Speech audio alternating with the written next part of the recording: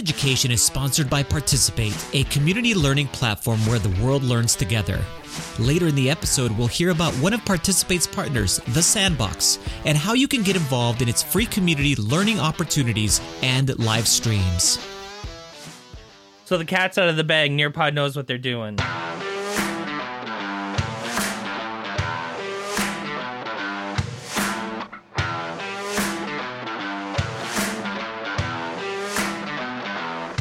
Welcome to On Education, part of the On Podcast Media Network. My name is Mike Washburn. And I'm Glenn Irvin. Friends, we have an awesome pod for you today. We'll talk about some exciting new Nearpod features, teachers becoming YouTubers, and our guest this week is EdTech coach Sam Carey. Hey, Glenn, ask me what I was doing just before we started recording.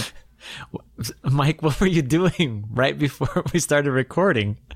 I was watching Harry Mack on YouTube. I think we've had this. This is like deja vu. For those of you that listened to last week's episode, if it felt like you were listening to the episode, so was I. I was like, huh.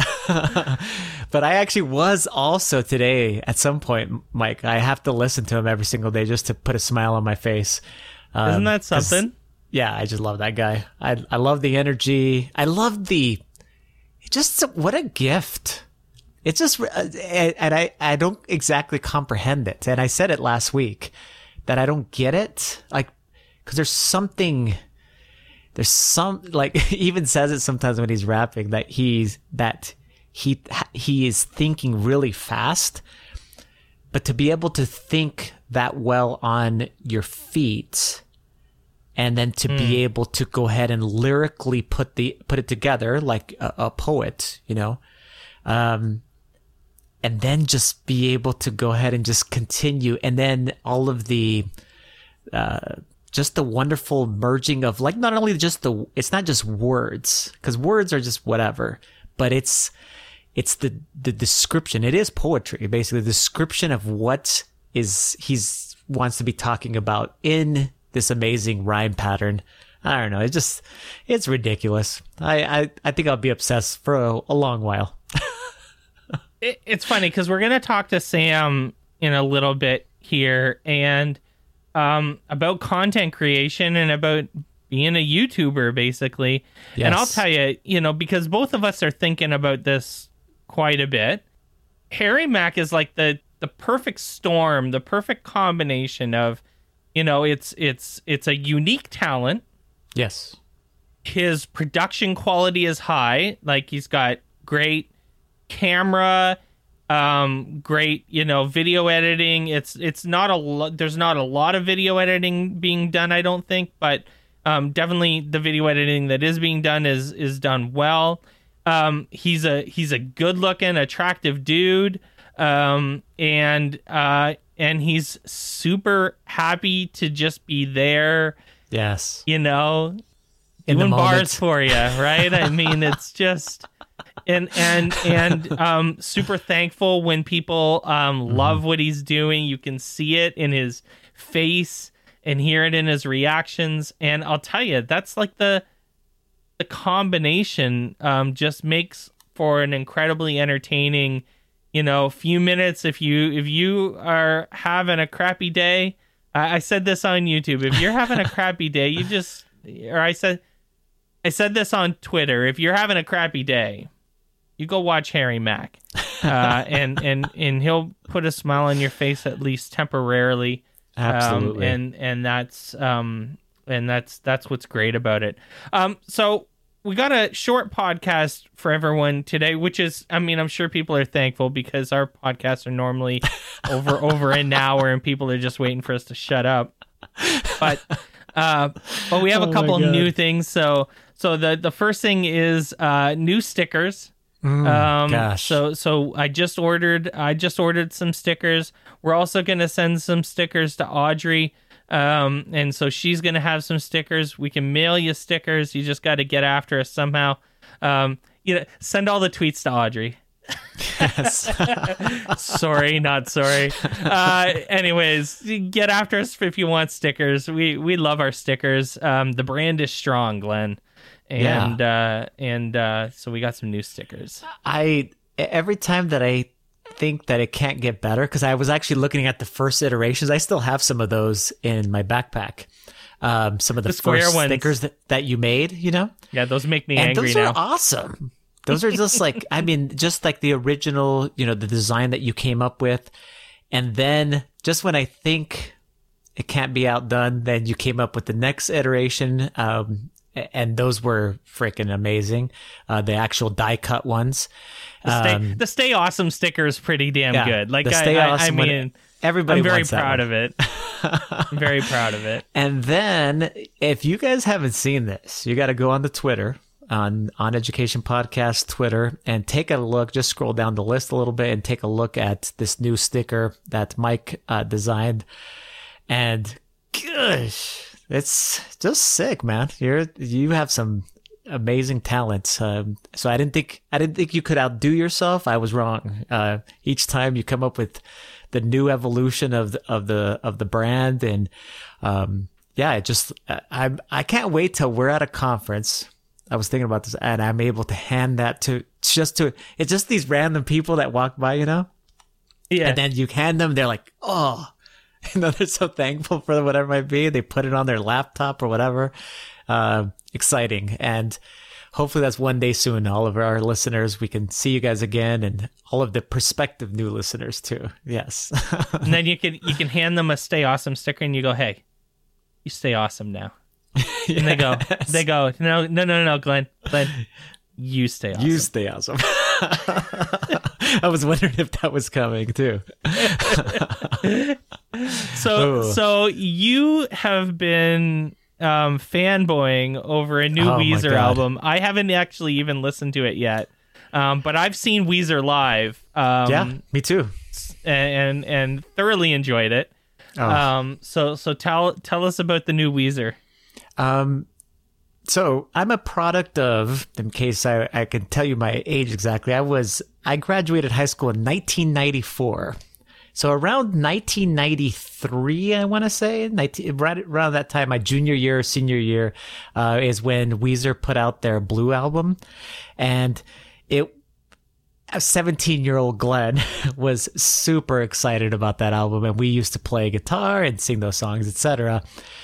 And now I'm age 45 and Weezer puts out a new album, and I love it as much as I love that first album. And it's because it hits these specific times perfectly. There's so many amazing songs. And actually, there's a bunch of songs that I correlate specifically because, I'm a teacher, to teaching and education. And they may not be about that. Rivers Cuomo probably didn't write specifically about that, but I don't care because it's so... Unless he did. Maybe because he it's did. Rivers Cuomo, and, yeah, he does things just, like that. He's just awesome. Yeah. And so the lyrics are amazing. And of course, the music is beautiful. And it's different than normal Weezer albums, but it's also in many ways very Weezer. And it made my wife and I were listening. We listened to the whole album several different times, and then we were having a conversation, which I wanted to bring up with you, Mike. It's like, which bands from the 90s are we just so surprised by their longevity? And Weezer, of course, is to me one of those bands. And the reason why is just because if you think about it, 17 years old I was, or 16 or 17 when that first album came out. And now I'm 45. And between that span of time, there's been many, many huge hits for Weezer over all of that span, the 90s, the early 2000s, the 2010s, and then all the way up until this album that just came out. And it just blows me away. That's the evolution of the band, and then it could take you to this point here and then still be able to put out amazing music. What other bands, Mike, from our 90s days surprise you by their longevity? So you have one on our outline that the Foo Fighters are amazing. Yes. They've always been amazing. I don't think there will ever be a time when they're not amazing. So there's that one, but I wanted to actually give you a sleeper. Okay, give me a sleeper. I mean, that they're a pretty well-known band, but maybe not. I still don't think they're as well-known as they should be, and they're one of my favorite bands, actually. I've seen this band, I think 5 times live. And they've been around since the mid-90s, believe it or not. Multiple radio hits. Switchfoot. Switchfoot, yes, you've told me about them. Yeah, and I mean, I've listened to a few of their songs, but I didn't know that they've spanned that much time. So yeah, you're right. That's not even on the list. The one that surprised my wife. I was playing Switchfoot songs. I was playing Switchfoot songs in the band that I was in the late 90s, 98, 99. We were covering Switchfoot.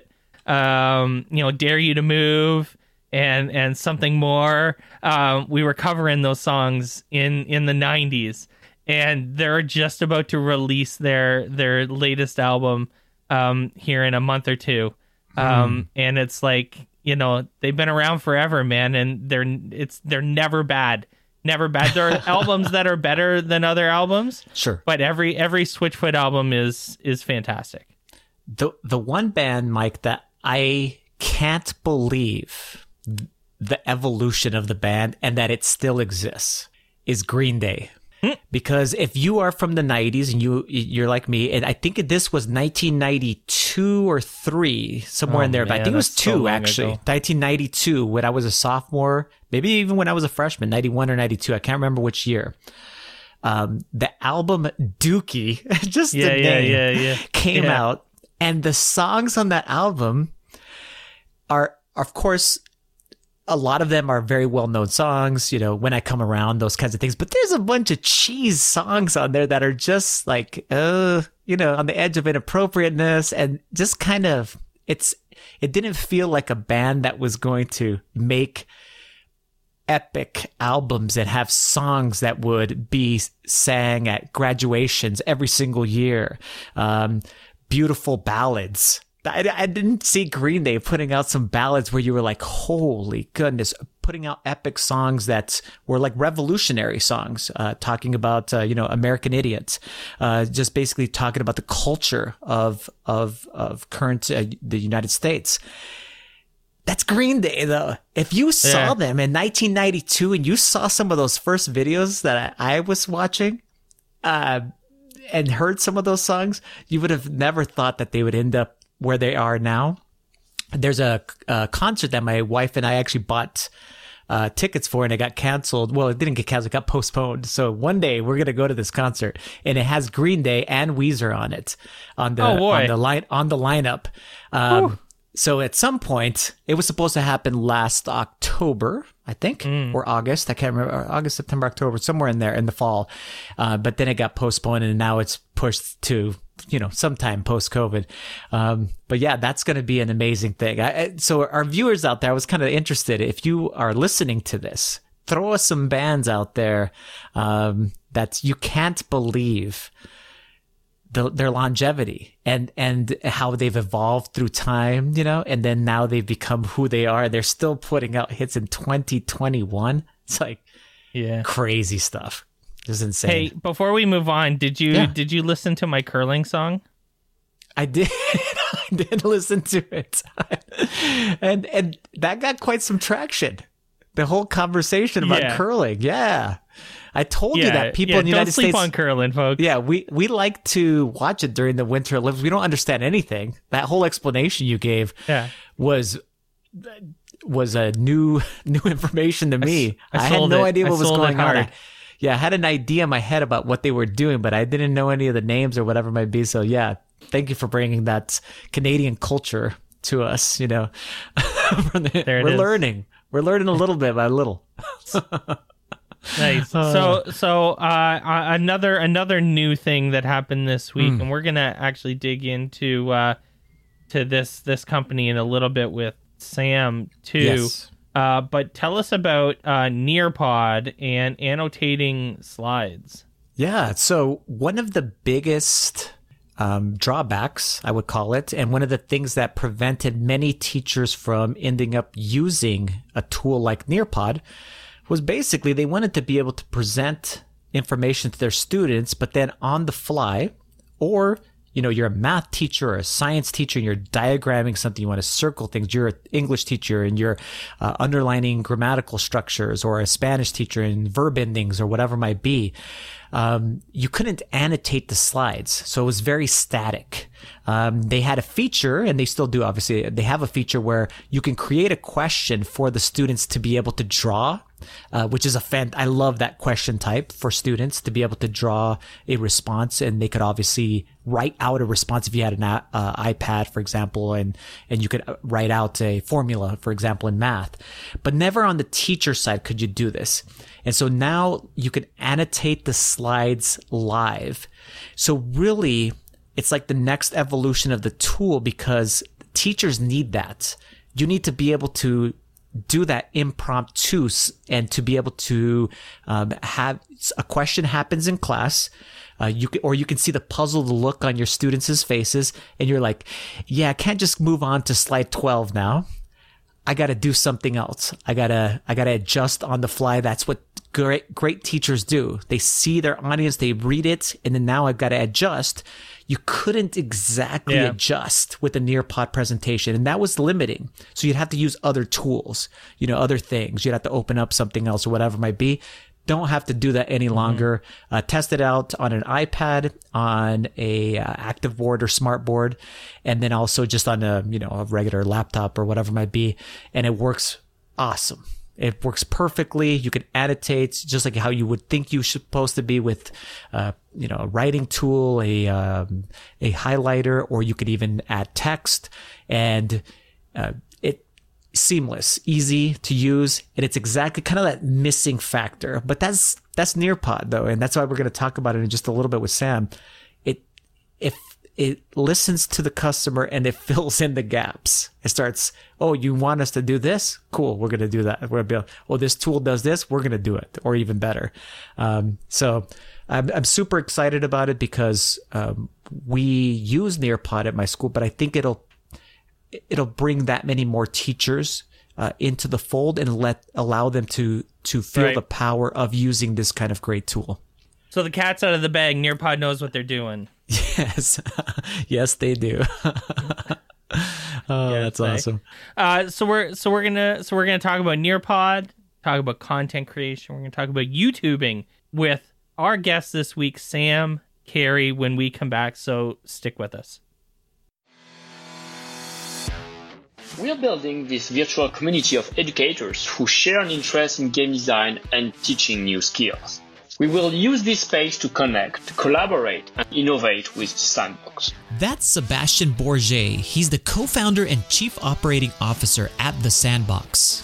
This community is here to provide guidance, support, feedback, and suggestions on how to best use the Sandbox within the context of teaching and learning how to make video games. It allows also to connect experts and educators, bringing together existing creators and members of the Sandbox game platform community with professional educators. The Sandbox community has grown into a vibrant space of 100+ educators. How can you get involved? More to come later in the episode. Welcome back to the podcast, everyone.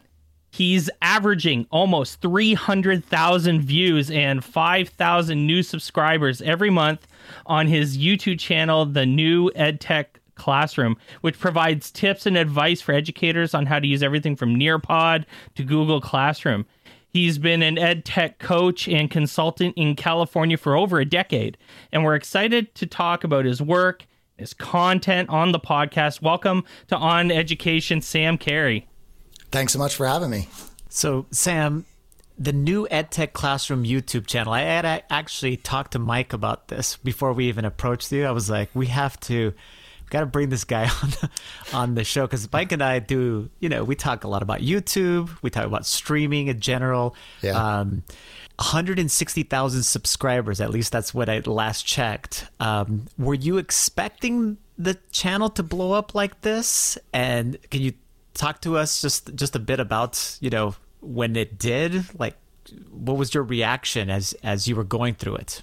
Yeah, no, I never expected it to blow up. It was always intended to be a slow burn type project, not something that would be kind of overnight sensation by any means. It coincided with remote learning. I had been building a channel and putting out videos that almost no one was watching for a while. And, and when we went remote, I put out a video. It was actually as talks were going on that we may be moving to this model. And so I put out a video called How to Teach Remotely with a Google Slides Hyperdoc. And that was my first video that within an hour had thousands of views on it, and my subscribership just shot through the roof.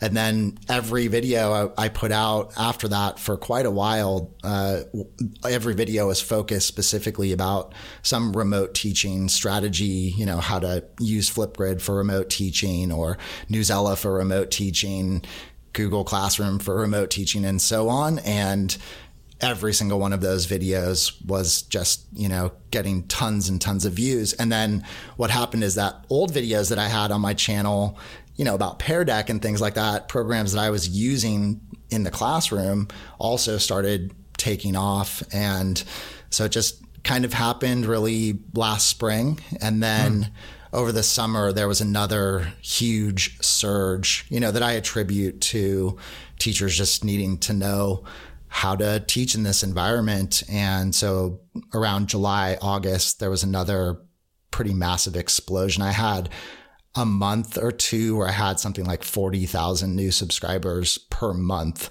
So it was pretty insane. It's slowed down since then, but I'm still really happy with the growth. And yeah, I never could have anticipated this happening. And, it probably wouldn't have happened this quickly had we not moved to this different model of teaching. Yeah, dude, I went and looked at the Social Blade numbers and saw that giant spike in the middle of the summer and was like, holy crap. I mean, if I could just have like a fraction of your subscribers, I'd be. So anyways, I have a ton of like content creator type questions because I'll tell you, both Glenn and I, beyond the podcasting and stuff like that, we both do streaming. We both have YouTube channels. And we have actually a really kind of interested listener base of other kind of educational content creators as well, I think. So there's a bunch of people we know listening to the podcast right now that are super interested in how you do it and why you do it, and getting kind of just some ideas on how to do it better. So the first thing you've already confirmed for me, which is that you've been doing this for a lot longer than the 1 year that your channel has been gigantic. Is that right? Yeah, not a lot longer though. I started the channel in August of, what was that? 2019? I've lost total track of time right now. So the fall before the spring that we went remote. So I had been making videos, doing a weekly video, for, I guess, around 6 months or so. So I hadn't, been creating content for years or anything like that. It was still a relatively new project. Nice. That's awesome. Do you think that there's a difference? I'm curious if you think that there's a difference between creating content for educators and everything else that you see on YouTube. Is there a, there's unboxing videos, there's Let's Plays. Well, I mean, frankly, there's everything on YouTube. But, I know educators like those types of videos. I mean, I like those types of videos. But I'm curious if you think that there's a secret sauce to education content specifically. What do you think you're doing that, got people's attention? Other than, I guess need is definitely one thing, right? But do you think there's other things that attributed to the success? Probably. When I decided to start the channel, I made the decision because I looked at the environment and I was interested in sort of putting my work out there to, have a future career in consulting or something like that. And I saw that the environment was more saturated with other media types. There were lots of books out there, for example, and there weren't a lot of people on YouTube. Now there are way more people on YouTube now, that, just started in the last year, really. Yeah. But when I decided to get onto YouTube, there really weren't that many teachers making, teacher facing kind of PD style videos. And where I saw an entrance into the conversation was marrying a real nuts and bolts understanding of how to use programs with pedagogy, because I didn't see a lot of that. So there might be a video about how to use a program like Flipgrid, for example, but a whole lot more goes into having students record videos of themselves in a physical classroom than just learning how to use Flipgrid. You have to understand all the planning that goes into that, and even down to the level of how to organize your classroom. So if you look at early videos, I have videos about how to make green screen videos with WeVideo, for example. And I was doing that in my class, and half the video content is about all the planning that has to go into that, how you set up your classroom, things like that are elements that I knew teachers, or I had an inclination. I felt that if teachers had that gap filled for them, that they would use those programs more, and that a barrier was that understanding of how to actually do it in a real way, not just how to use a program. And I think you also, Sam, I was sorry for interrupting you, but that you also have this way of, I've watched a lot of your videos. The beginning of the video really lays out not only the pedagogy, but the research behind and the reason why you would do the things that then you explain how to do. It's basically the merging of a lot of us as, I'm an instructional coach now, but I began as a tech integrationist, and kind of it's evolving towards focusing on the instruction first, and then the tech will fill in certain gaps, as far as we can use the tech to do certain things. And I really enjoy that because it's exactly what you're talking about. You are filling this niche that I hadn't seen before. I mean, plus your videos are super professional. Mike and I we look at a lot of different things that people are doing as far as how you're editing the videos, your intros, even your little intro to each one of your videos is super pro. I mean, it's like, oh, that's awesome. I love the little clips there. But anyway, I can see what you're talking about as far as merging that gap between instructional coaching and tech integration. Yeah, thank you. I appreciate that. The other piece is that I did, as somebody who watched YouTube, I also tried to emulate some of what I saw in terms of just what made content engaging on YouTube, right? And so I did intentionally try to YouTubeify teacher PD, make it punchy, do things like have that little intro scene, give people a summary snippet of key points in the beginning, and then have it move at a pretty fast clip with something visual on the screen at all times. So there's an arrow, there's a highlight, there's a zoom up, something is happening that's keeping your attention. There's a transition screen. And I learned that and became better at that and did that more intentionally. And over time made a real concerted effort to always show everything on the screen that I was talking about, that I wouldn't ever say something without actually showing what it looked like. And then started doing more things like showing the student end next to the teacher end. And I just think for teachers, that just makes it much more tangible and actionable. And, I think that's what teachers find useful about my videos. I think it's super interesting. Glenn and I know a lot of other educational content creators, podcasters, what have you, and a lot of the folks that do the, say it however you want, the conference circuit or whatever, are doing similar stuff. They're making podcasts, they're doing videos, they're doing streaming. And one thing I like about that whole group, and us included, is that we're all super passionate about the craft. Especially the folks that we know are constantly reading or watching or learning and really constantly trying to improve their practice, which is this idea of content creation and sharing information. Do you find yourself you're in the weeds a little bit as far as tweaking things and making things a little bit better? I mean, we were talking off camera, off podcast a little bit about the lighting for green screens, and how it would be my whole world to get the lighting right in my green screen. Do you fixate on some of that minutia just like I do, I guess? 1,000%. I mean, I'm borderline obsessive about it, and I've dumped endless hours into that sort of thing, especially, I'm totally self-taught. So I taught myself how to do every single aspect of what I do. And when I was first learning how to do video editing, I wasn't very good at it. And I would make a mistake that was incredibly costly time-wise. I think some of my early videos were taking me, I'm not kidding, 20 plus hours by the time I published them. Wow. I think we're all there. We know exactly what that's like. Yeah. And then, the lighting stuff. I mean, I've dumped days into that sort of thing. So yeah, it's all a learning experience. I try to learn so I don't make the same mistake over again. So Sam, we've learned a lot about what works and what doesn't work during distance, and then now a combination maybe of hybrid learning and then going back to face-to-face. In your opinion, we really want to know someone that's actually been exposed to the tools. You're talking about them.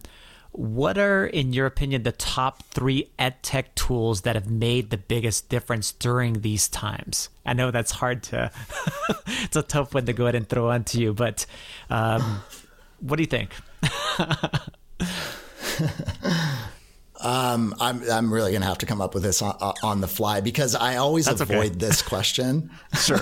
Nice. You can just give us some. It's fine. Yeah. So it's not necessarily an endorsement of the tools, right? This is just to say these are tools that I've seen widespread adoption of the tools, and I think will transform the way people teach in the future. So one is Nearpod. Nearpod being, I call it like the Amazon of EdTech apps because they've just kind of like absorbed all the key features and continue to do so of all the other little boutique programs out there. Mm-hmm. And so many teachers now use Nearpod. It's like, I mean, you'd be hard pressed to find a teacher who has not heard of Nearpod, whereas before it was the opposite, right? And what has Nearpod done? It's opened up the world of interactive lessons. Their byline is something like make every lesson interactive. And I'm a huge advocate for that concept. And not just making your slides interactive, but also making all the content you deliver students interactive with interactive video, for example. So I think they've been a major player, a major game changer. My guess is they're here to stay and they will continue to do what they're doing, grabbing up all the key features of all those other programs and incorporating it into Nearpod. And their content integration is, they just have a massive archive of content you can pull in. So it's a one-stop shop for a lot of people. So I think, they've had a huge impact along with Nearpod. I'd say a program like Edpuzzle, which although it's doing something, well, they were doing it before Nearpod with interactive video. I think in a similar way, that shift in mentality about how you present content to students so that it's not a passive learning experience, because it can't be if you're having them learn asynchronously, for example. You have to have some way to build some formative assessment into your content. And, Edpuzzle is an amazing tool for that and a trailblazer in that sense. Great program. Third program. Gosh. This is going to seem like a cop out, but Google Classroom. Yeah. Now, the reason why I say that is because Google Classroom has also, and I mean, we could expand this to any learning management system, but it's also mainstreamed the concept that you digitize your classroom. And I think that is a critical component of building a technology integrated 21st century classroom.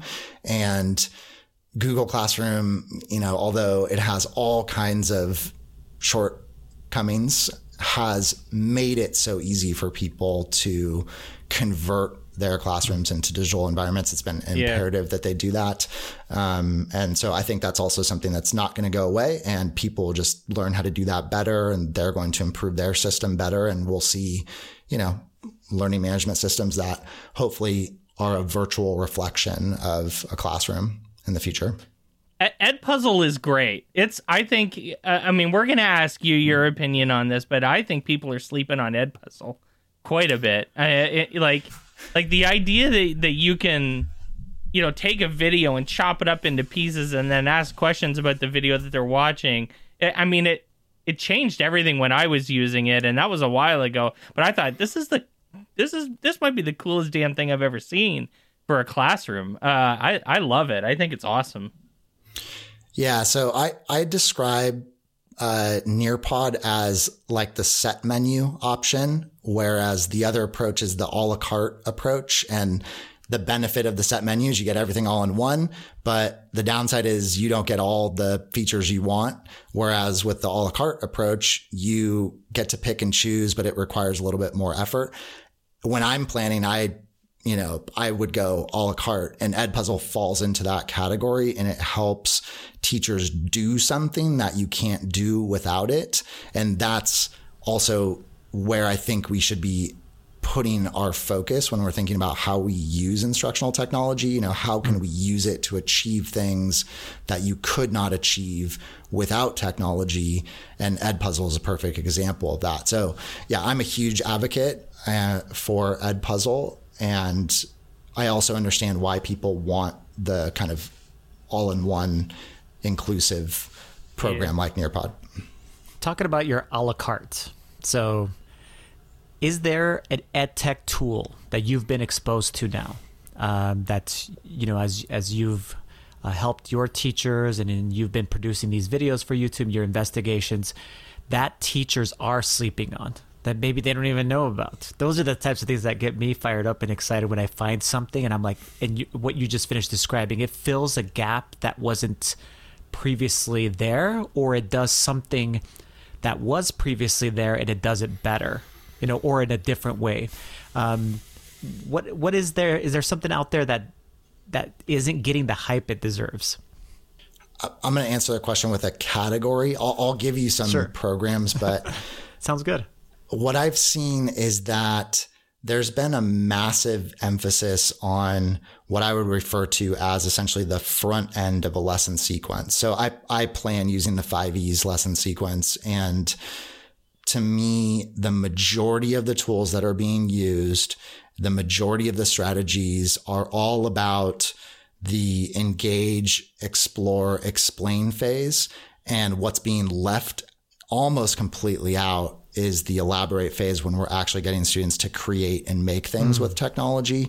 And that's where I still see a huge area of improvement, that we're not just doing these traditional assessments now. We're also taking, what students are learning and asking students to create something meaningful, apply some 21st century skills, to make stuff with technology. So I have a bunch of programs that I love for that. I love Soundtrap for podcast production for students, because you can collaborate on the cloud with Soundtrap. And to me, a podcast project is the project of this historical moment. It's a difficult project to do. actually in person, because it's very difficult to do audio production. As you guys know, when you have sound going on, I ran a podcast club at my school and it was so difficult, but hey, everybody's at home. What a perfect format, for at home learning. So, I love that for that type of project for right now.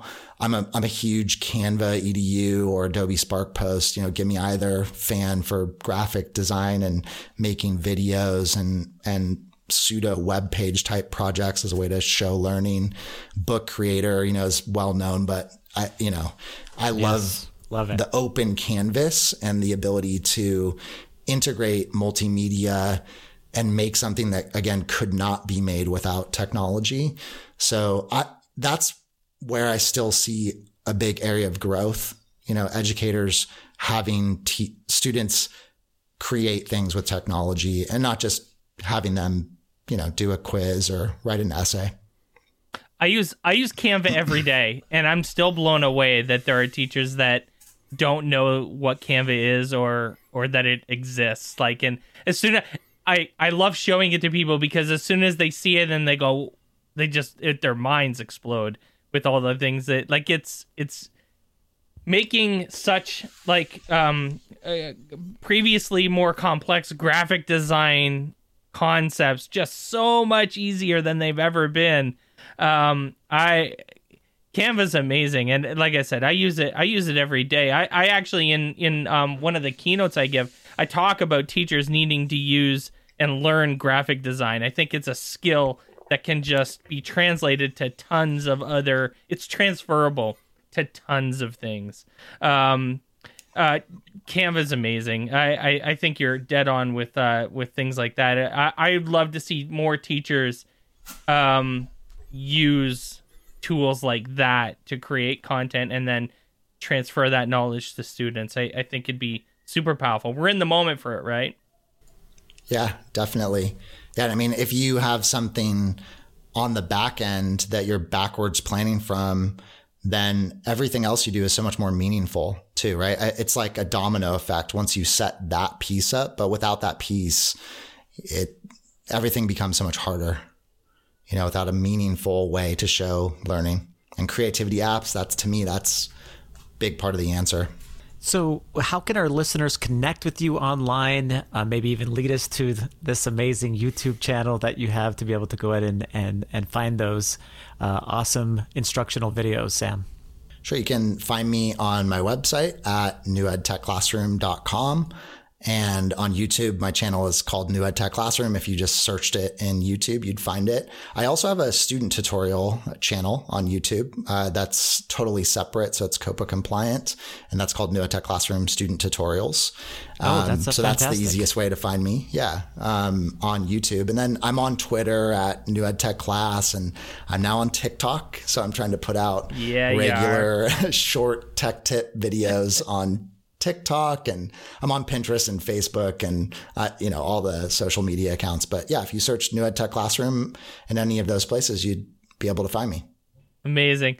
We'll put all of those links in the show notes. Sam, Carey, thank you so very much for joining us on the podcast. Yeah, thanks so much for having me, guys.